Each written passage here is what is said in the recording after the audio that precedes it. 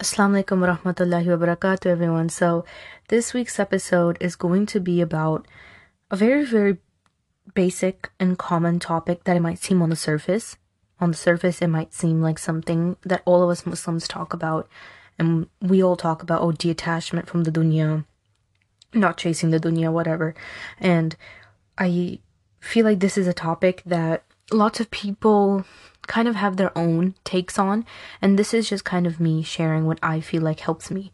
Obviously, there's Islamic perspectives to it, which I will try my best to, talk about, but this is more of me sharing how, as an 18-year-old, living and doing everything that I do, how I kind of ground myself and kind of bring myself back when I feel like I'm going too far into the dunya. So this is more of like a personal take, and I'm saying that right now. Obviously, there's so much more knowledgeable people out there in the world that can tell you more than I can about this topic with better proof, better ground, better everything. I'm not claiming that this is the best stuff in the world. I always say that in the beginning of my episodes because I never want anyone to be like, oh my god, this random 18-year-old thinks that she's all this in a bag of chips. No. So I'm just sharing what I think helps me, and then if it helps you, it helps you. If it doesn't, it doesn't. So, detachment from the dunya is like a topic that I feel like you learn about over and over and over again. And I think that your entire life is a life where you just learn about this over and over again through different trials, through different people, through different pains, through different blessings, even sometimes. Like, you just learn about it over and over again. And we learn how to detach ourselves from what might seem important in this dunya and understand that this dunya is nothing more than a stepping stone to where we're going to go. So what I'm going to tell you here is advice that makes sense to my head. Okay, it helps me, and in no particular order, this is just kind of what I think could help someone, inshallah here. So I highly suggest you to write these down on your notepad or a piece of paper. Every single one of these is going to have a deeper talk behind all of them, so I have no clue how long this episode's going to be, but inshallah here, I want to share 5 tips with you on how to have a healthy detachment from the dunya. Now, let's talk about that within itself. It is so important we talk about healthy detachments from the dunya. There's a very, very big spectrum when it comes to this discussion. On one side, we have people that are like, I'm consumed in the dunya. I see nothing else besides the dunya. I eat, sleep, breathe, die dunya. My purpose is dunya. It's not right. On the other hand, we have some people that are like, I'm so detached from the dunya, bro. Like, you know what? Matter of fact, cut off my O2 supply. Cut off my oxygen supply this instant. Cut off everything. Like, I'm detached. I want nothing from this dunya, right? And so, like, we have both ends of the spectrum. And what I feel like is important is understanding, obviously, detachment from the dunya is great, but also understanding how to do it in a healthy way. What I've noticed in my journey as becoming a better Muslim, which is obviously an ongoing one for the rest of my life, inshallah, is when I detach from the dunya very quickly, too much, too fast, too soon, I found myself to feel very, very tight. I felt okay. Yes, I was happy with the religion. I was happy with everything. But I felt like I was going through an identity crisis because everything that I knew that I didn't know, that I just felt every single thing was swapped out. And I was like, that doesn't matter anymore, right? And so I've been there and I've seen that end. And it has been hard. But I can promise you I'd much rather be on that end than be on the end of being like consumed in the dunya. However, being on that end took time for me to learn how to come to a healthy part in my life where I learned what to value and what to not value. And so creating a healthy detachment from the dunya is key, because you understand that, look, I'm here for as long as Allah has willed. I'm not going to get so consumed in whatever there is out there, but I know that it's okay to have goals, it's okay to have dreams, and it's okay to have ambitions, and I'm going to chase those things, but I'm never going to chase them more than I chase the deen. I'm never going to prioritize those things over my deen. I'm never going to skip prayer over these things. You get what I'm saying? Like, you learn that the deen is the first and foremost, most important thing in everything. So that aspect is something that it takes time for people to come to. The other thing is, if you're someone who detaches from the dunya very, very quickly, you start to think, oh, nothing is fun. Nothing is fun. Allah said everything's haram.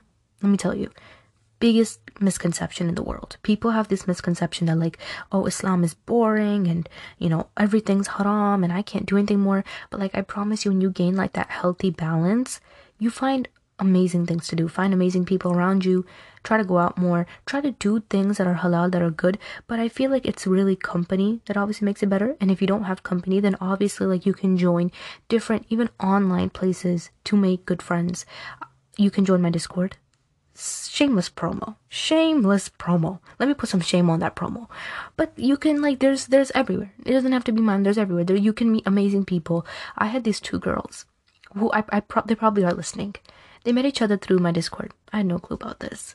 Then they started like making like Islamic work together and everything. And then they just text me and they're like, bro, like, you are such a vital part of our friendship. Like, you made us. And I feel like now I finally found a friend that like I've been looking for years. And I was like, this has been happening behind my back. I was so confused. But like, you meet amazing people and you can meet like-minded people wherever it is on the internet. But it's just about finding the right group of people. But even outside of that, learn to take yourself out. Learn to take yourself out and have fun. Learn to take yourself out and have something to do that you enjoy to do. Loneliness and solitude are very, very difficult because the grounds that we grow them on seem very, very familiar in our eyes as humans.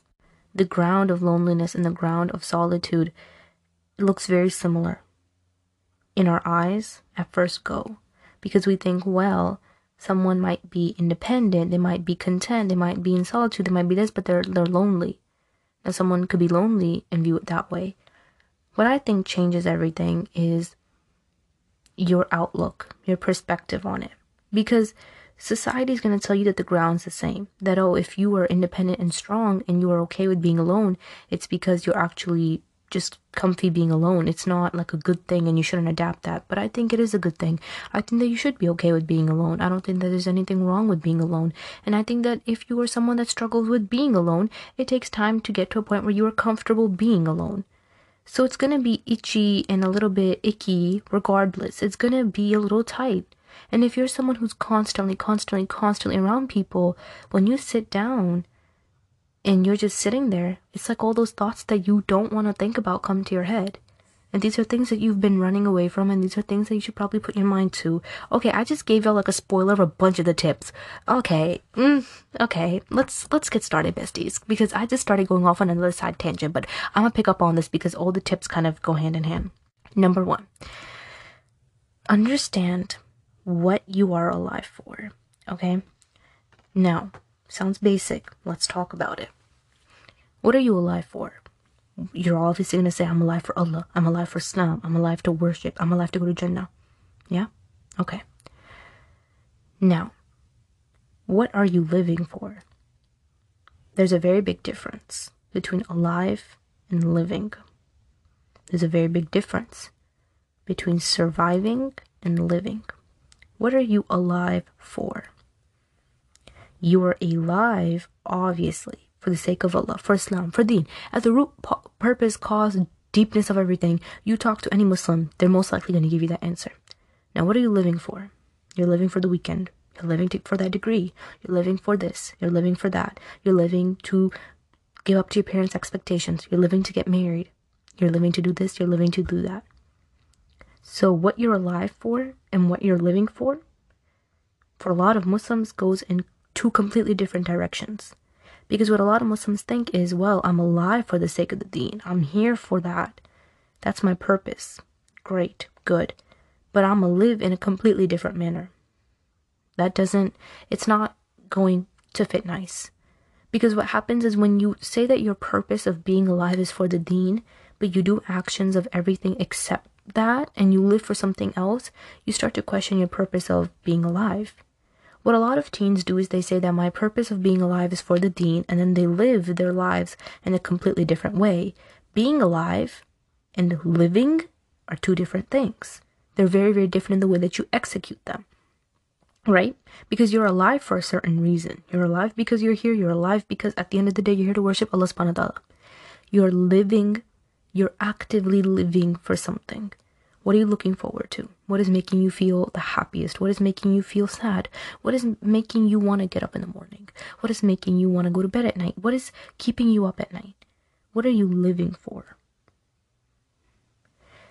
When we start to live for wrong things, and we say that we are alive for the sake of Allah subhanahu wa ta'ala, but live in a way that's completely against it, we end up in this hole where we start to think, well, I'm alive for Allah subhanahu wa ta'ala.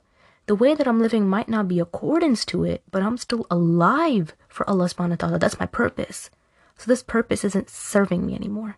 Maybe I need to find a new one. That's not true. What your purpose is not just going to sit there in a box. You drive your purpose. You live your purpose. You focus on your purpose. You grow your purpose. You share your purpose. You develop a purpose.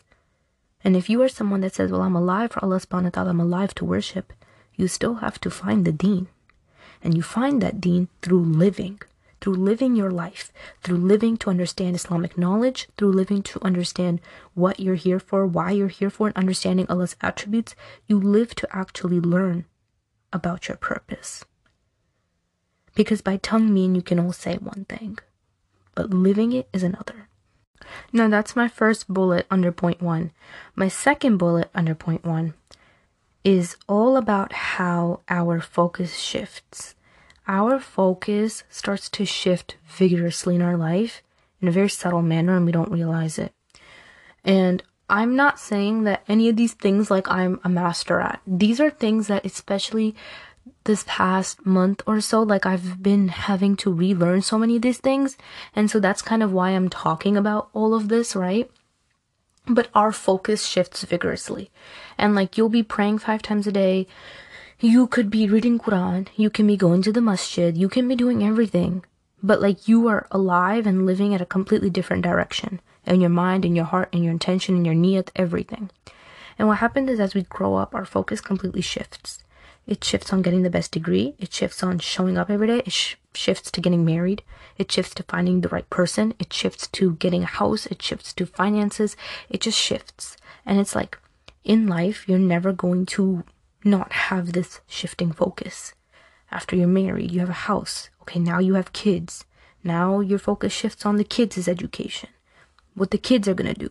How are my kids going to act? What my kids like? It shifts. Then it shifts that, we might face sickness. Your focus is forever shifting. So it's important that you drive yourself in a deeper manner and understand that you're alive and you're living have to align. And that helps a lot with your focus. I want to read you something from a Muslim woman's diary. Sometimes the heart feels like a heavy stone, but that's because you've drifted away from the main purpose of life. The weight of the worldly matters has piled up in your heart, and now it has become a clump, which has no value in the eyes of Allah. Replace worldly matters with that will benefit your akhirah, and watch how soft and light your heart will become. I want to read you another thing which ties in with what I just said. It feels like as soon as we hit a certain age, our focus shifts to getting married. Rather, our focus should be on ourselves and our connection with our Creator. He has already written your name next to the one who is meant to be yours and only yours. So if your trust and focus is only on Allah and your future partner's trust and focus is on Allah too, then surely Allah will soon bring the two of you together. Now, I read you 2 of these excerpts from the book because these are some of the most popular ones that everyone heads towards. At times in life, you are going to recognize detachment through pain. It sucks. It sucks, my guy. Bruv, it sucks. Okay? It sucks. It's not fun. Nobody likes it. But if you want me to be honest with you, ain't nothing get you detached from the dunya like a heartbreak or some pain. Let me tell you, it's a classic. It's a classic. Astaghfirullah. It really does it though. Because when you are so consumed in these things, and it's normal, right? I'm not saying that you're weird for it. We all do it. When you get so consumed in life and finding the right career path and in finding this and in finding that, it's like everything starts to jumble. And when everything starts to jumble, it starts to sit on your heart. It starts to weigh on your heart. It starts to get heavy on your heart. It starts to tank your heart. Then your heart starts to feel like it can't go on. Now you feel confused. You're like, I'm alive for Allah subhanahu wa ta'ala, but my heart is heavy. Where is this coming from? But what you are living for is these things every day. Now, nobody's saying that you shouldn't go and get a nice degree and get married and have kids and have a house and live beautifully and, be comfortable, be happy. No one's saying you shouldn't do those things. You should strive for those goals and you should strive for those ambitions. But when you notice that something is starting to hurt your peace, take a look at that. When you notice something is starting to hurt your iman and your spiritual, take a look at that. Nothing is worth the peace of your heart. And if you're looking for a big enough reason to detach from the dunya, I will give you one right now. The fact that you're looking for one. There you go. Within itself, the fact that you're looking for one. You know why? Because you don't look for excuses for something you love. At the root of everything, you know you're hurt, and you know you've gotten hurt by the dunya so many times, and I know that you know that we've all been there.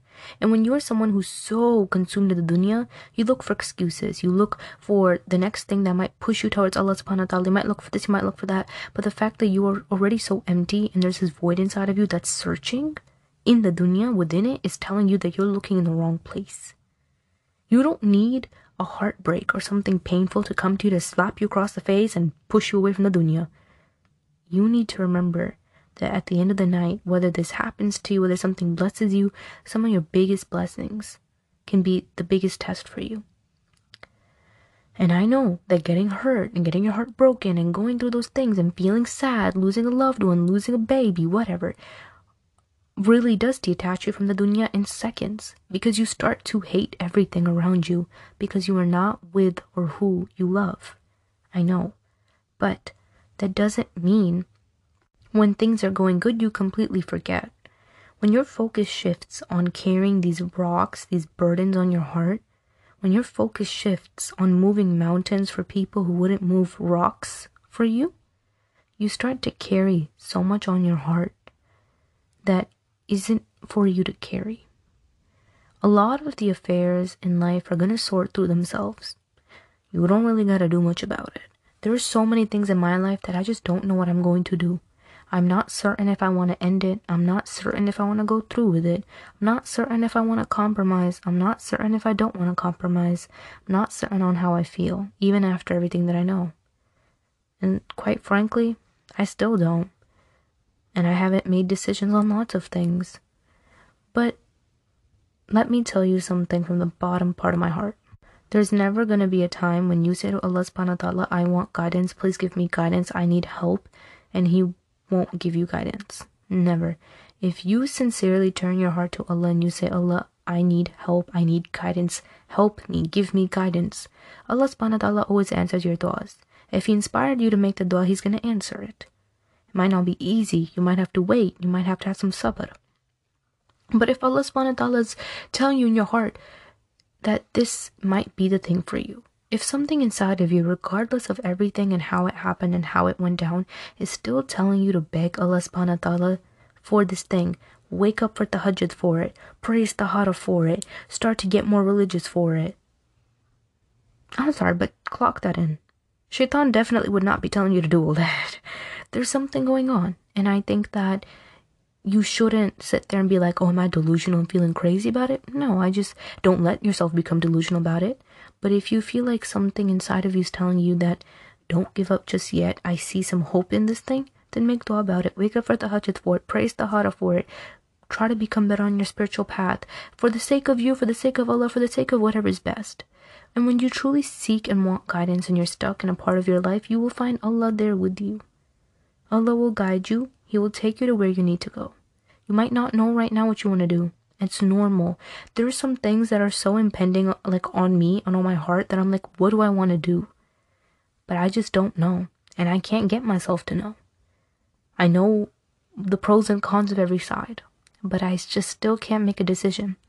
And I'm a very, very certain person. I hate uncertainty. I hate sitting in the gray area.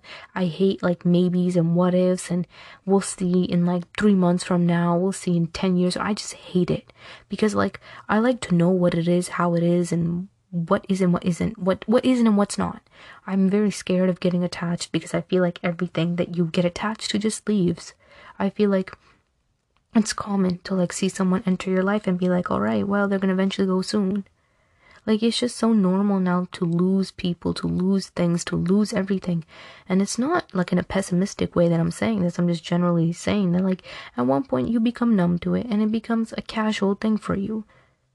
And when you go through these things, it's very normal for you to just shut down in every way, shape, or form. I read this quote and it's really, really dark, but I do not really know whether I have survived. My inner self has shut itself up more and more. As though to protect itself, it has become inaccessible even to me. Okay, it just, that makes me feel types of ways. Because to a degree, I think we've kind of felt this. I know I've been there. I know that I felt this. When I'm in lots of pain, sometimes I feel like I feel this. I know just a while ago I felt like I was even inaccessible to myself because I hated dealing with uncertainty that bad. And when you're uncertain, you usually hurt. And the only way in my eyes to stop hurt is to find a solution. And sometimes you're the only one that is looking for a solution. Sometimes you're the only one that might feel like you're the only one that cares. You know, like you go through these things and it hurts. And it's not easy. But Allah subhanahu wa ta'ala will guide you to what's best. And so sometimes when you're fighting all these wars on your own of, oh, it's uncertain, it's this or that, sometimes you might not get what you want. But maybe the fact that you're sitting there fighting all on your own says a lot. Sometimes you'll get exactly what you want. Maybe because behind the scenes Allah subhanahu wa ta'ala knows something about the scenario that you don't. You just don't. A lot of times in our life we think that certain things are impossible and then Allah subhanahu wa ta'ala can make them possible. A lot of times in our life we're sitting in uncertainty thinking that there's no way that this can happen. And it can happen. You just have to believe in it. So, and work for it, obviously. And so when you are facing moments like these where you feel like you're becoming inaccessible, I've been there. And I've lived lots of years of my life where I felt like I was not even accessible to myself. All I knew was like, oh, I'm depressed, I'm sad, my mind's shutting down, I'm shutting down. Alhamdulillah, I'm out of it now, right? But what I learned that took me out of that was loving God. And that sounds very cliche, but it's the reality, and there's nothing else that I can ever say to you about that.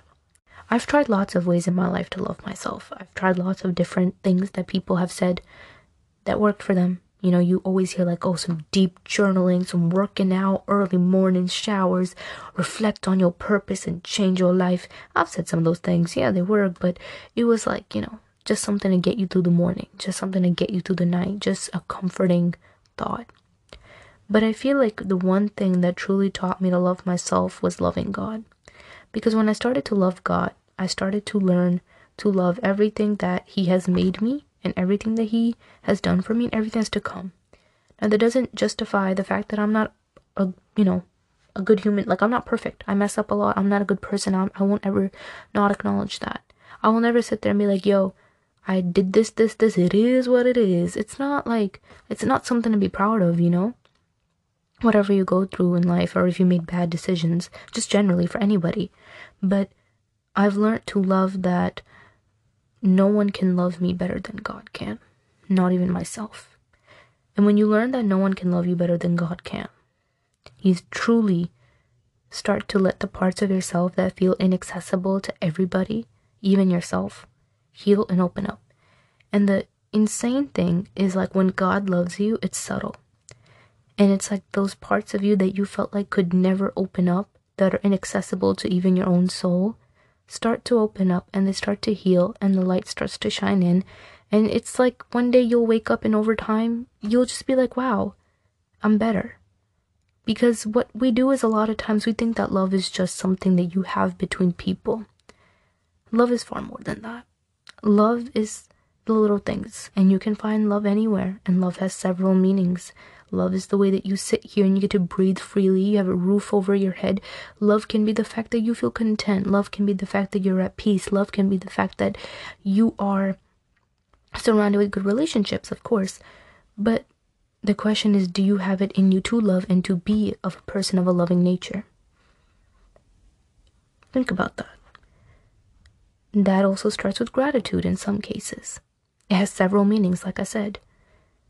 But loving God shows you that eventually the parts of you that feel the most dark can be shined with the brightest light.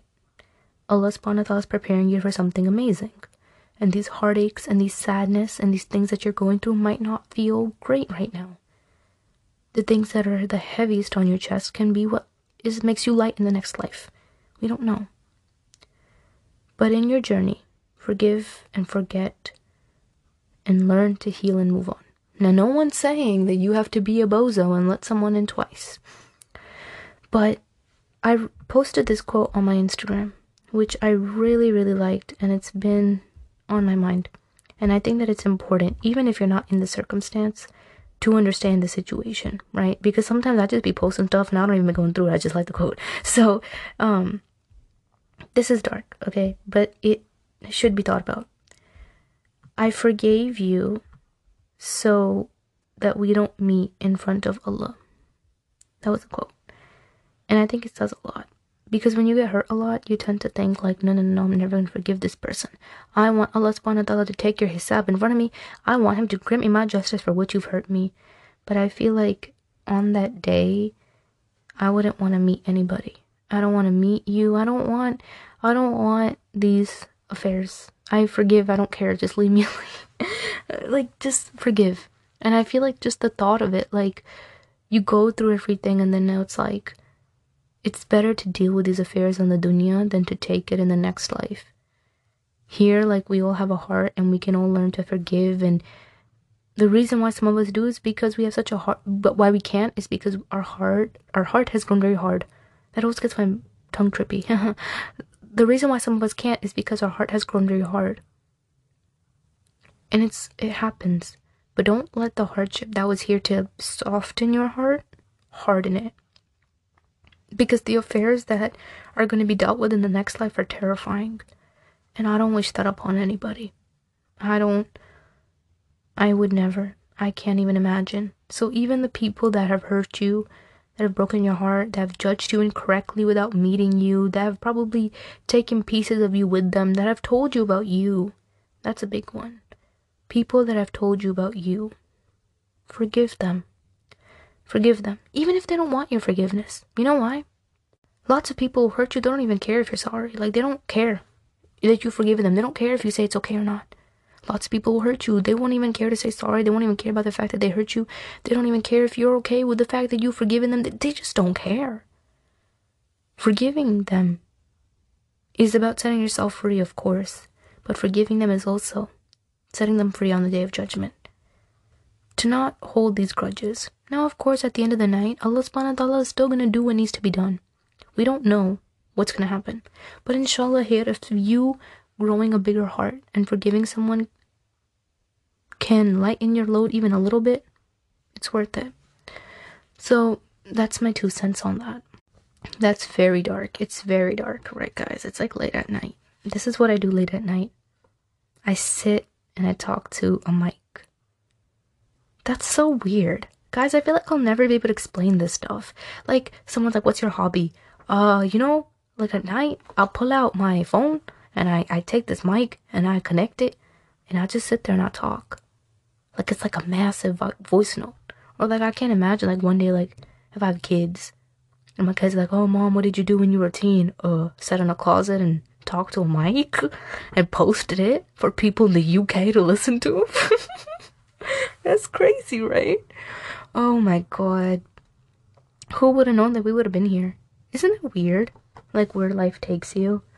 Like, 4 years ago, I'd be doing like the weirdest things, and now like I'm sitting here talking to a mic before bed. Subhanallah. Okay, number 2. So this is a quote, and this is not the quote word by word. I read this quote a few years ago one night when I was really, really sad. And this quote changed my life. I posted on my Instagram, and now I can't find it because, again, it was years and years ago. So this is not the exact quote, but it went something along the lines of, this world and everything in it is not worth even an hour of sadness. So what about the sadness of a lifetime? Right? That was a quote. That ish hit. So let's talk about that, because that's my point 2. Coming back with point 1, like I said, a lot of these are connected. You're going to get hurt in lots of places in your life. And detachment from the dunya Hurt is one of the biggest ones that will detach you. And it can detach you to a point of falling into a depression. And that's where we talk about going on the opposite end, which is not good. So I have lots of episodes that talk about depression and like getting out of it. So if you feel like that's your focus, I'd highly encourage you to listen to those, or even just from anyone. It doesn't have to be me. But detachment and getting hurt can leave you feeling very, very broken. But I want you to sit here and think about something. I'm not going to run a trope on you of what our parents used to say to us, but I feel like some of the things that I've learned and I think a lot about is like when I'm sad, I see nothing besides the fact that I'm sad. I'll wake up sad, sleep sad, feel that heavy feeling in my heart. But what I won't notice is the fact that I'm alive and that I've been going through my day. Have you ever noticed the fact that like you're like an actual human body that's living presently, actively through your day? A lot of times we don't. Because as much as you might feel like, oh yeah, I'm walking to class, I'm driving, I'm going home, but like, you're not living in anything. Because when you're sad or you're heartbroken, your heart is left somewhere else. You can catch flights, but you will leave your heart behind. You can go anywhere, but your heart will be where you leave it. So, going to a bunch of stuff, doing a bunch of things, you're not always living through them. And when you are feeling sad, one of the things that I like to think about is start to live more intentionally. I can't change what has happened, right? Allah can. Allah can change anything. Allah can make things better. And if you make dua for something, have certainty, Allah will answer it. Some of the duas that I got answered in my life that were very, very big, or things that I very much cared for, were things that I made dua for and I never doubted or worried. Like I was just kind of like, okay, I made dua, cool, went about my day. And let me tell you, those things came true. And I've noticed that when I sit down and I get so emotionally conflicted and, in pain, I find it harder to keep tawakkul in Allah subhanahu wa ta'ala, which is an honest reality for all of us. And that's how it used to be for me. But now I've learned that these pains and these confusions and these conflictions are just a way of me and Allah meeting over and over and over again. Because even outside of this, I should be meeting Allah over and over again. But sometimes pain helps you reintroduce yourself to Allah in a new light. And sometimes pain helps you understand Allah in a new light. So it's necessary. You might think that, well, I have the best relationship with Allah. I'm praying, I'm fasting, seeking knowledge, I'm doing everything and beyond. But emotionally, to understand the way that God loves you and the way that you should love Him, sometimes pain will be in the factor. And you know what? Let me tell you something. No matter what pain you go through or what you lose, it might not be easy, but anything can come back, anything can work, anything can be possible. But you shouldn't sit here in the hopes of it. You should make dua to Allah. You should make dua that He'll guide you to what's best. Have tawakkul that Allah subhanahu wa ta'ala will give you what's best. A lot of the duas that I make throughout my day, just quickly, we're like, oh Allah, please help this work out. Works out. Because why? There's so much tawakkul there. There's so much certainty. Oh, I made dua, He's gonna assist me. That mindset. That's the mindset you need. That's the mindset. Oh, I made dua, He's gonna assist me. There's no problem. There's no problem. It's gonna happen. There's no issue. You become certain that who you're asking your needs and your wants and your healing from is a God that can provide regardless of what circumstances are in your life or what circumstances are around the world. Some people are very conditional. They will only be there for you. They can only help you. They will only, just show up when it's on their schedule. And that's just how life is. We're all busy. We all have our own things. But you are talking to a God that is not conditional, that is not bound by these things. You ask Allah subhanahu wa ta'ala for something, He can make it happen. So, remember that. A lot of us get very, very sad and grow detachment not just from the dunya but from the deen. And you want to avoid that. Because what a lot of people do is when they detach from the dunya, they also detach from the deen. You don't want to do that. You want to remember that detaching from the dunya in a healthy manner means that understanding that I might feel sad about the occasions that have occurred, but I know and I have enough tawakkul in my God that He can make anything possible for me. And I also know that the journey that I'm going to is a beautiful, beautiful journey. And the sadness and detachment and heartbreaks that I'm going through hurt. But Allah subhanahu wa ta'ala is using these as a way of us to reintroduce, to meet again, so I can understand God more, and so I can end up in Jannah, inshallah. We all go through trials and tribulations, and we all know that that is a sign that Allah loves us. And if you're really feeling that pressure, you're really going through it, I understand it's not easy, but take that as a sign of Allah's love. Allah does not lie, Allah does not make mistakes, Allah does not break promises. So when we're told that, these tests that you go through is because Allah loves you, think about it, it's truly because He loves you. Us as human beings always see double meanings to everything. When someone says I love you, we're like, oh, does this person really love me? Or do they love what they can get out of me? And do they really love me? Or do they just love me because I'm pretty? When they say I love you, like, do they really see anything in me? What if they're genuinely, we have our own doubts. But the love that you have with Allah has no doubts. Because the love that you have with Allah is coming from a certain place. And it's coming from a place that's not conditional. It's not, if you do this for me, I love you. If you agree to this, I love you. If you compromise, I love you. This is not about that. This is about you understanding that Allah is going to be there for you through thick and thin. And of course, yes, you have to try to change yourself and become a better Muslim. And walk on that path, truly understand and introduce yourself to Allah and grow on that journey to love Allah more than what you do right now. And no matter how much we love Allah, we will never be able to love Him enough. But it's also understanding that He's there for you no matter what. So, that's that. I feel like I didn't actually give any tips on how to detach from the dunya. Did I? Or was I just sharing perspectives? Okay. I gotta save myself. Number 3.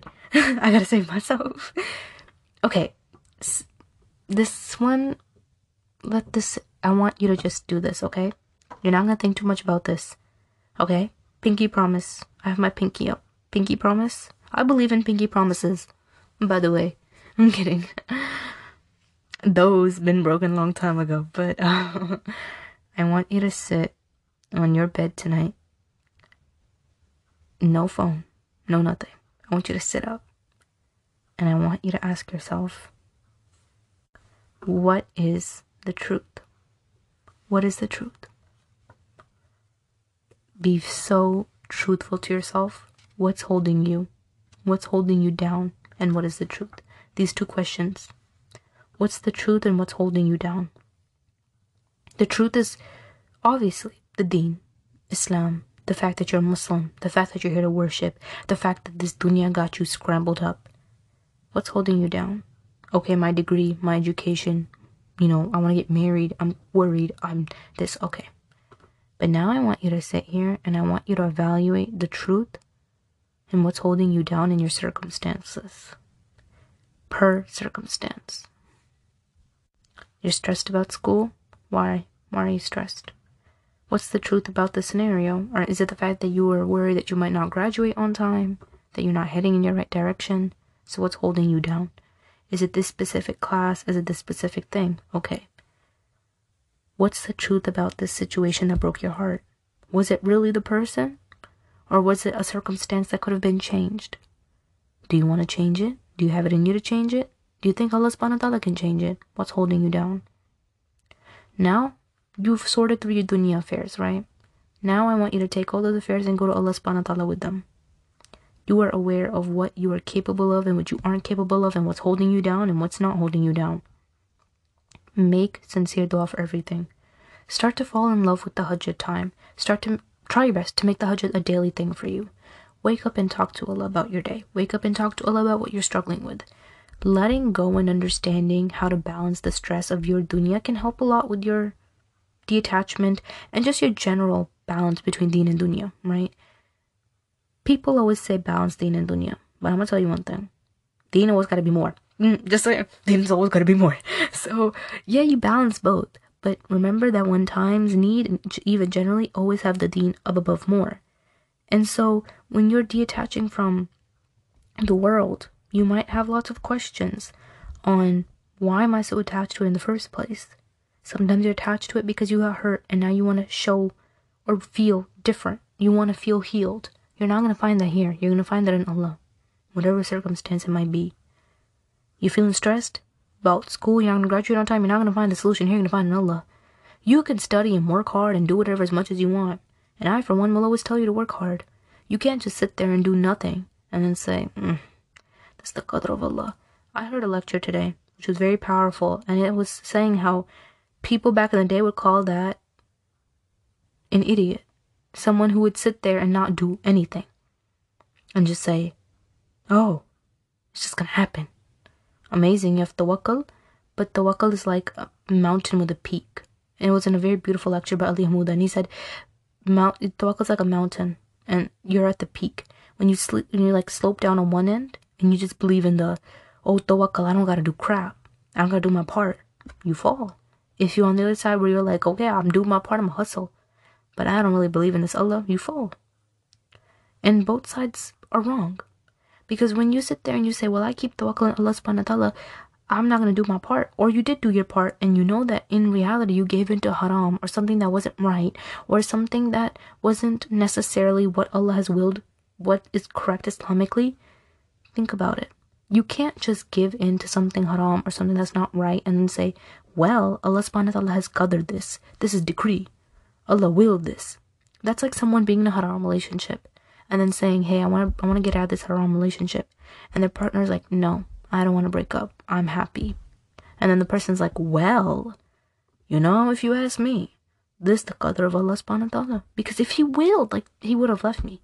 No. You have free will. The same way when you give into something haram or something that's not right or something that's borderline haram, something that you're neglecting someone else's right, and then you sit there and you say, well, that's the qadr of Allah. Allah plans. Of course he does. My guy, it's not right.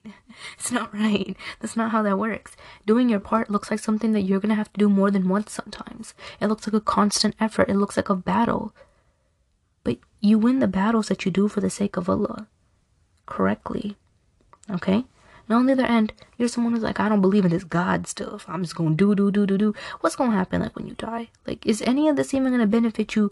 What's the purpose behind your failures and your successes? Even when you are successful, what is it for? That just takes us to a whole other discussion. That comes back to what is your purpose and why are you alive? But in theory, everything rounds back to that area, and it's just, it doesn't necessarily mean it's easy, to sit there at night. I remember lots of nights when I sat down, I'm like, yo, Hera, what's your problem? And I wouldn't know what to say some days. Some days I'd cry. Some days I wouldn't. Some days I wouldn't know what to say. Some days I know exactly what to say. But understanding both sides helps you create a healthy balance. What's attaching you so much from the dunya? A lot of times, what a lot of people don't catch on is a lot of people are attached to the dunya because of stress. They're not attached to the dunya because they love the luxuries of it. There's both sides, of course. There's a side that's attached to dunya because they love the luxuries of it. They want to live in a big mansion and drive fancy cars and do this and do that and go partying every weekend. There's that side. There's another side of people that are attached to the dunya because they're that stressed about dunya affairs. Dunya this, dunya that, I'm going to fail this, I'm not going to get that, and this is not going to work, and this is going to work, and my parents are blowing up, and this is happening. You're attached to the stress.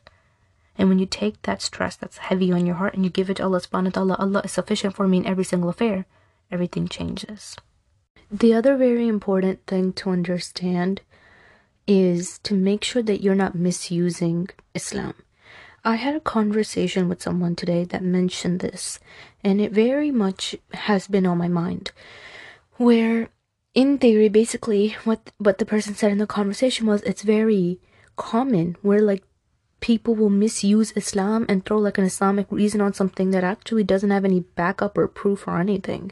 If you think that something might be guiding to a direction, something might be a type of way, something might be something, you need to have Islamic grounds. You can't just say, just to say. You know what I'm saying? Kind of understand and make some reasoning.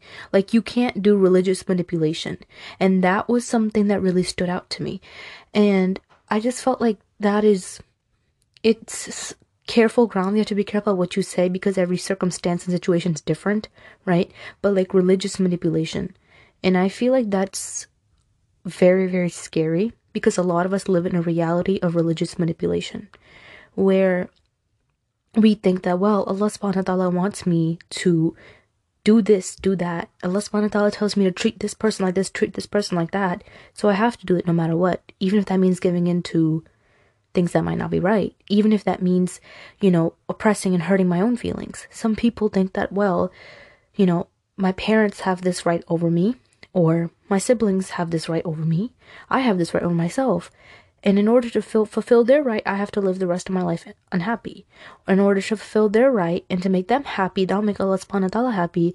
But if your family or even like your close friends, whoever, your spouse, like they're guiding you to something that's not right, then it seems like religious manipulation. Because it's kind of like when someone sits there and they say, well, my right is for you to do this. And they're telling you to do something haram and something that's double standardy, and not right.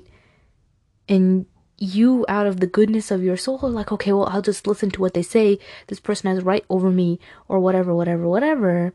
But Islamically, the circumstance would have been different. Like, I feel like that's why it's so important to, like, consult and talk to knowledgeable people about certain things, certain signs, certain things that you go through. Because I remember one time I was talking to somebody and they were like, this can literally be shaitan putting images and subconscious in your mind and you don't even know about some things. Like, what sits on our subconscious really, really pours out in certain situations, the way that we view life. Like, I've had multiple conversations with people about this stuff, and I feel like it's so important. I remember one time when I talked to like an imam, and imam literally said to me, I don't even, it's something else, but basically, like, consulting an imam or talking to someone knowledgeable about your stuff and then having them give like an Islamic perspective really opens up your eyes. Because a lot of the times you think that you're doing stuff Islamically or for the sake of Islam, or, you know, to please Allah subhanahu wa ta'ala, and then you realize that, like, hold on, this is not even right. This is not good. And, like, there's been times when, like, people will sit there and think that they're making like a big sacrifice, or trying to, you know, make someone else happy, but it's not right.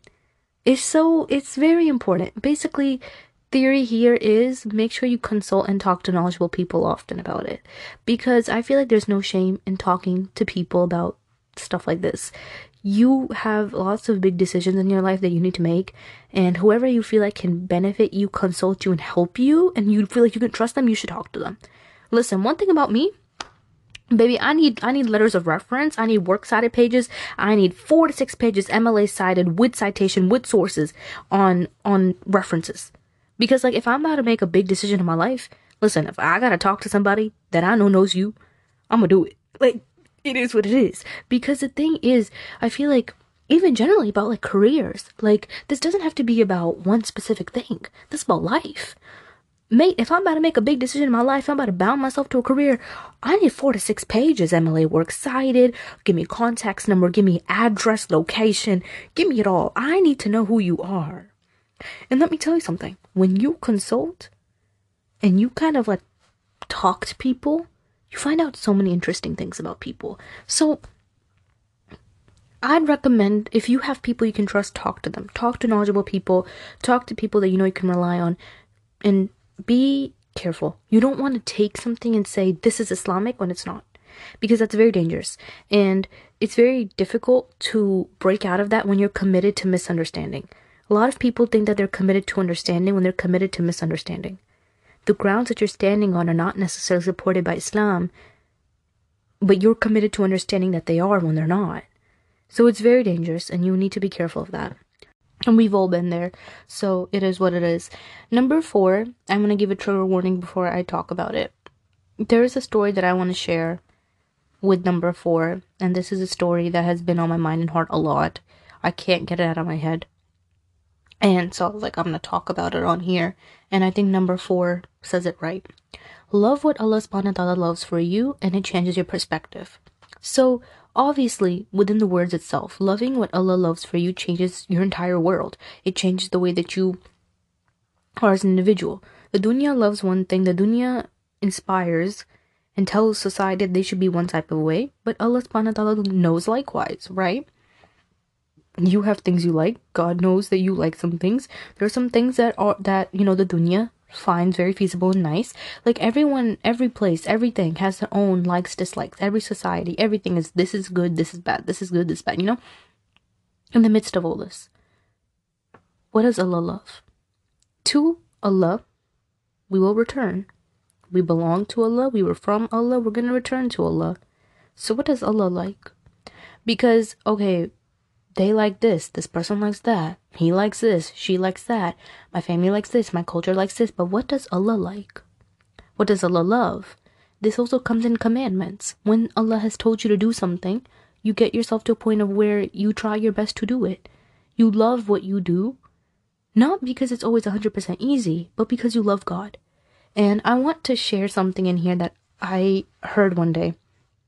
And this is not the trigger warning story, but it really, really stuck in my heart. Loving what Allah subhanahu wa ta'ala loves for you is a concept that isn't easy to take. But one day, I was sitting in my school's prayer room and I was reading Quran, right? And there was in the men's section, like there was a divider and then there's like a men's section. In the men's section, there were these guys and they're having a conversation. And one of them was Muslim and one of them was not. And like they were having a conversation and it was like, he was giving him dawah and whatever. And the guy that was non-Muslim said something very, very interesting about religion. He said, when you're in love with someone, or like, your wife, your girl, whatever, you bring her flowers. Not because it does anything for you, but because it makes her happy. And I feel like my relationship with God has been kind of like that.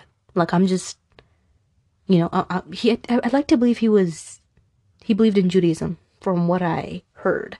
But he said that his relationship with God is like that. That bringing your girl flowers doesn't do anything for you, but it makes her happy. So in return, you feel happy. And the Muslim guy, I don't even know him, the Muslim guy, I don't know, but he goes, your relationship with Allah in Islam, it's not like that. Because Allah doesn't need these things from us, we need them. So it's like, you're the person that needs that. And then like, I stopped reading Quran, I was like, look man, this is heavy on my heart, I gotta go. So I went out, but I've thought about that a lot. Because it's like, here, it's like Allah gives you the love, He gives you everything, He always rescues you and saves you. Alhamdulillah for all the plans that you made that you thought got destroyed, quote, quote, by Allah, when in return you actually got protected. And it's like so beautiful to me how so many times in our life, our plans and the things that we die and crave for get destroyed so quickly and so painfully. Right? And it hurts. And then like you look back at it and you're like, oh my God, shukr alhamdulillah. Like shukr alhamdulillah, I was not in my senses. Someone slapped me across my face 8 times. I was not in my senses. And then you're like, Allah definitely knew what He was doing. And what is so sad is that the next time we're in a hardship, we still question, will Allah answer me? I don't know. Should I wake up for the tahajjud? Will it even do something? Allah saves us every single day, every single time, every single second. How do we still doubt Him when it comes in time for us to be saved again? It sits on my mind a lot. And I feel like that was an analogy that I'll never forget, because it was not a hot day for me. And then I was sitting there reading Quran, and like I opened up the Quran and I randomly opened up to Surah Duha, and I was like, Ya Allah, not right now, I'm gonna cry. And I was about to cry, and I was. And I hear their conversation ahead, and I just paused, and I was like, what's going on? And it really made me think about life. What if the times come to? Loving what Allah loves for you isn't easy, right? But there's a story that kind of sits on my mind. Trigger warning, telling you right now. So, there's this person, I don't know them personally, but the story always stands out to me. And it's not a story, so real life events are going through it, but it always sticks out to me because I feel like it's something that I just feel like I can't imagine. And I pray that we never even have to imagine or go through this. Ameen. But there was this woman, and she was very young. Like, she's, I think, getting her master's or whatever. She was married, happily married, hopefully, inshallah, I don't know. And she's gonna have a kid. And she was very, very happy. Like, she shared her entire pregnancy online. Everything. 9 yards, little things that all women do, like buy clothes, set up nurseries, probably whatever, like whatnot. All those 9 yards, right? And her entire pregnancy, everyone was like, healthy, good baby, healthy mother, healthy her, healthy everything. Like, she was thriving. She was so happy. She was like at her fullest. And her baby was great. Like, great. Everything smooth, perfect, good, right? And she goes into having her baby, and the baby comes out. She grabs it. She holds it. She feels it. And within 2 minutes, it dies. And the nurses, like, grabbed it, and they took it, like, to the side of the room. And they didn't, like, really show anything on their face. But they grabbed it, and eventually, yeah, the baby died. And I see this woman, and she's so incredibly casual about it. Like, she's not, like, hysterical or crying or, like, oh my god, like, I can't go on. She's none of those things. And I remember, like, when, I saw, like, her pregnancy, like, on social media and stuff. And, like, and then, like, I was like, wait, didn't she say, like, she had a kid? Like, she never once mentioned it. And then it was, like, found out that, like, her kid died. And then, like, she just openly was like, yeah, my kid died. Here's what happened, etc. And, like, I look at her, and obviously, like, any human being, like, you would mourn, you'd cry, you would be sad, and I bet she was, obviously, right? That's human emotion. But, like, I look at her, and I think to myself, like, how much tawakkul does she have in Allah subhanahu wa ta'ala that she's that okay? Because the strength that she carries, like, it's just beautiful, mashallah. And obviously, like, everyone at the end of the night is different. Like, we don't know how anyone is. Someone could be going to bed crying and looking fine during the day. Like, there's no judgment on anyone at the end of the night. We don't know what anyone does behind closed doors and whatever and whatnot. But, like, it's not just that. There's multiple women around the world, thousands, that have been through things like this. And they'll mourn. Obviously, they'll be sad. But it's like, they'll learn to get up and be like, okay, well, alhamdulillah, this is what Allah had willed. That this would have left me this soon, and that it would have been gone. And, it had its time span. And, like, I think about that so much. May Allah protect us and never even have to, like, imagine that. I mean, but it makes me realize that, like, some situations in life might make you grow so bitter to the dunya, but give you so much tawakkul in Allah that He's guiding you in the right place. And this is one of those things that just makes me think about it, because even if you do cry, even if you are hysterical, even if you are weak, that doesn't mean you don't have tawakkul in Allah. Obviously, you still do. Sabr. You go through it. That I'm not saying that women who cry and, like, who went through the 9 yards don't have any sabr. What even? Allah subhanahu wa ta'ala knows your pain. What? I'm not saying that, because I know someone's going to say that. I'm not saying that. But it's like, just to overcome some things like that in life, and even other things in life, like going through, very traumatic events. And you wake up the next day and you're like, look, the sun is still out. It might feel dark in my life, but the sun's still out. And I'm going to try again. And I'm going to love that Allah has picked this for me. So I'm going to love God, and I'm going to love what He's picked for me. Right? It's not easy. But it is what it is. Right?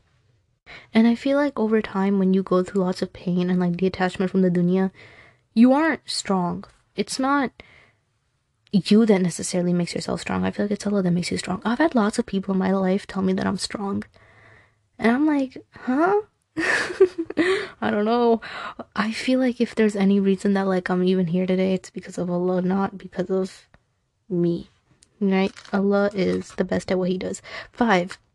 Your mind, your heart, your thoughts. That is number 5. I'm gonna explain that one. I want you to start focusing on your mind. I want you to start focusing on your heart. I want you to start focusing on your thoughts. You know why? Because sometimes we have a schedule that is very Islam bound, but our mind, our heart, and our thoughts are somewhere else. You can have this beautiful schedule where you're doing hifz, tafsir, learning Arabic, doing this, doing that, but your mind and heart and thoughts are somewhere else.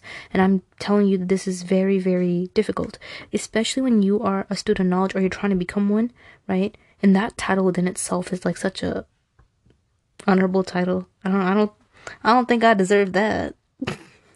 Inshallah, one day, hopefully. But like, that's a beautiful title. I feel like it's just, yeah, it's, when you're just someone who's trying your best, your mind, your heart, your thoughts, whatever you're studying, whatever you're reading, whatever Islamic books you're doing, going to universities, trying to gain ijazat, whatever. Like, make sure your mind, your heart, and your thoughts are kind of there. I know that it's very common to sometimes do these things and think, okay, look at how Islam bound my schedule is. I'm doing this in the morning, doing dhikr, doing hifz, doing this, doing that, praying fajr, tahajjud, I'm doing great, But like your heart, your mind, your thoughts are somewhere else. And sometimes the biggest difference that you'll see in your life is just why are there dogs outside fighting? And I'm scared inside. They're outside. Why am I scared? Okay. So no, they're screaming. I'm a no dog girl. I'm sorry. Mate, it's not happening today. It's not happening. Guys, I've recorded way too long in this segment to edit this out. It's not gonna happen. Oh my god. Guys, this looks like a meme. I'm sitting in my closet wearing fuzzy socks, a big sweater, and I'm staring outside of my closet door at the window because I'm not scared. Why am I scared? I'm literally inside. Okay. I need to get it together. Get it together. Okay. I just feel like if someone was to walk in on me right now, I wouldn't be able to explain this. It is what it is. But you can have a schedule that's very like Islam bound, has lots of like, Islamic activities in it, but you want to make sure you're there. You're participating in different clubs, organizations. Make sure you're actually kind of there, It's very important. And if you're someone who doesn't have a schedule where like you have, some factor of Islam in your day, besides praying 5 times a day, and if you don't have praying 5 times a day, try your best to get that in, okay? Try your best to get praying 5 times a day. Try your best to start making dua. Try your best to do dhikr. Try your best to read Quran. Like, get those things in your day. That's going to help you a lot from detaching from the dunya. If you're constantly consuming the dunya, you're completely gone from Islam. You're not going to stay in touch. Staying in touch with Islam is remembering that you constantly have to seek knowledge. You're going to have to learn more. You're going to have to be consistent. You're going to have to be consistent in your prayer. You have to be consistent in what you do. And that's going to help you. I read this excerpt in the beginning of one of my classes. And it has scared the living crap out of me. May Allah protect all of us from this, Ameen. And may Allah never let us get comfortable even with this idea, Ameen. Because this is terrifying, and I pray that everything that I say and just everything in general, like, testifies goodness for me. But I read this thing and I posted on the gram. If you follow me on the Grammy, you would have saw it. Shameless promo once again. 2 shameless promos in one episode. I'm on a rocket today. Okay, but here's what it says. I literally had to do a retake because I can't do this. We need to remember that seeking knowledge is not just for the sake of it, and there's no benefit in having knowledge of the rulings of Allah's deen just by itself. And this can be obtained by the believer and the kafir, by the pious and the wicked. This is why you see kuffar studying Allah's deen, and very often they know more about Allah's deen than many Muslims. But they do not benefit from it at all in the akhirah. The objective of seeking Islamic knowledge is implementation, and any Islamic knowledge that is not acted upon is actually a burden for the one who has this knowledge. The Prophet, peace be upon him, said, the Quran is an evidence for you or against you. If you act by it, it is an evidence for you, and if you do not act by it, then it is an evidence against you. Okay. My heart's tanking. It's so scary. And it's like something that really sits. And I think that it's scary, but it needs to be said. Put this in your mind, your heart, and your thoughts. May Allah protect us from hypocrisy. I mean, because like I'm nothing of the sort. I'm nothing perfect at all. Like I'm nothing of the sort. And like this is so scary because it's like you can be doing all of this and studying for years. And wow. Okay. Why the dogs stop barking?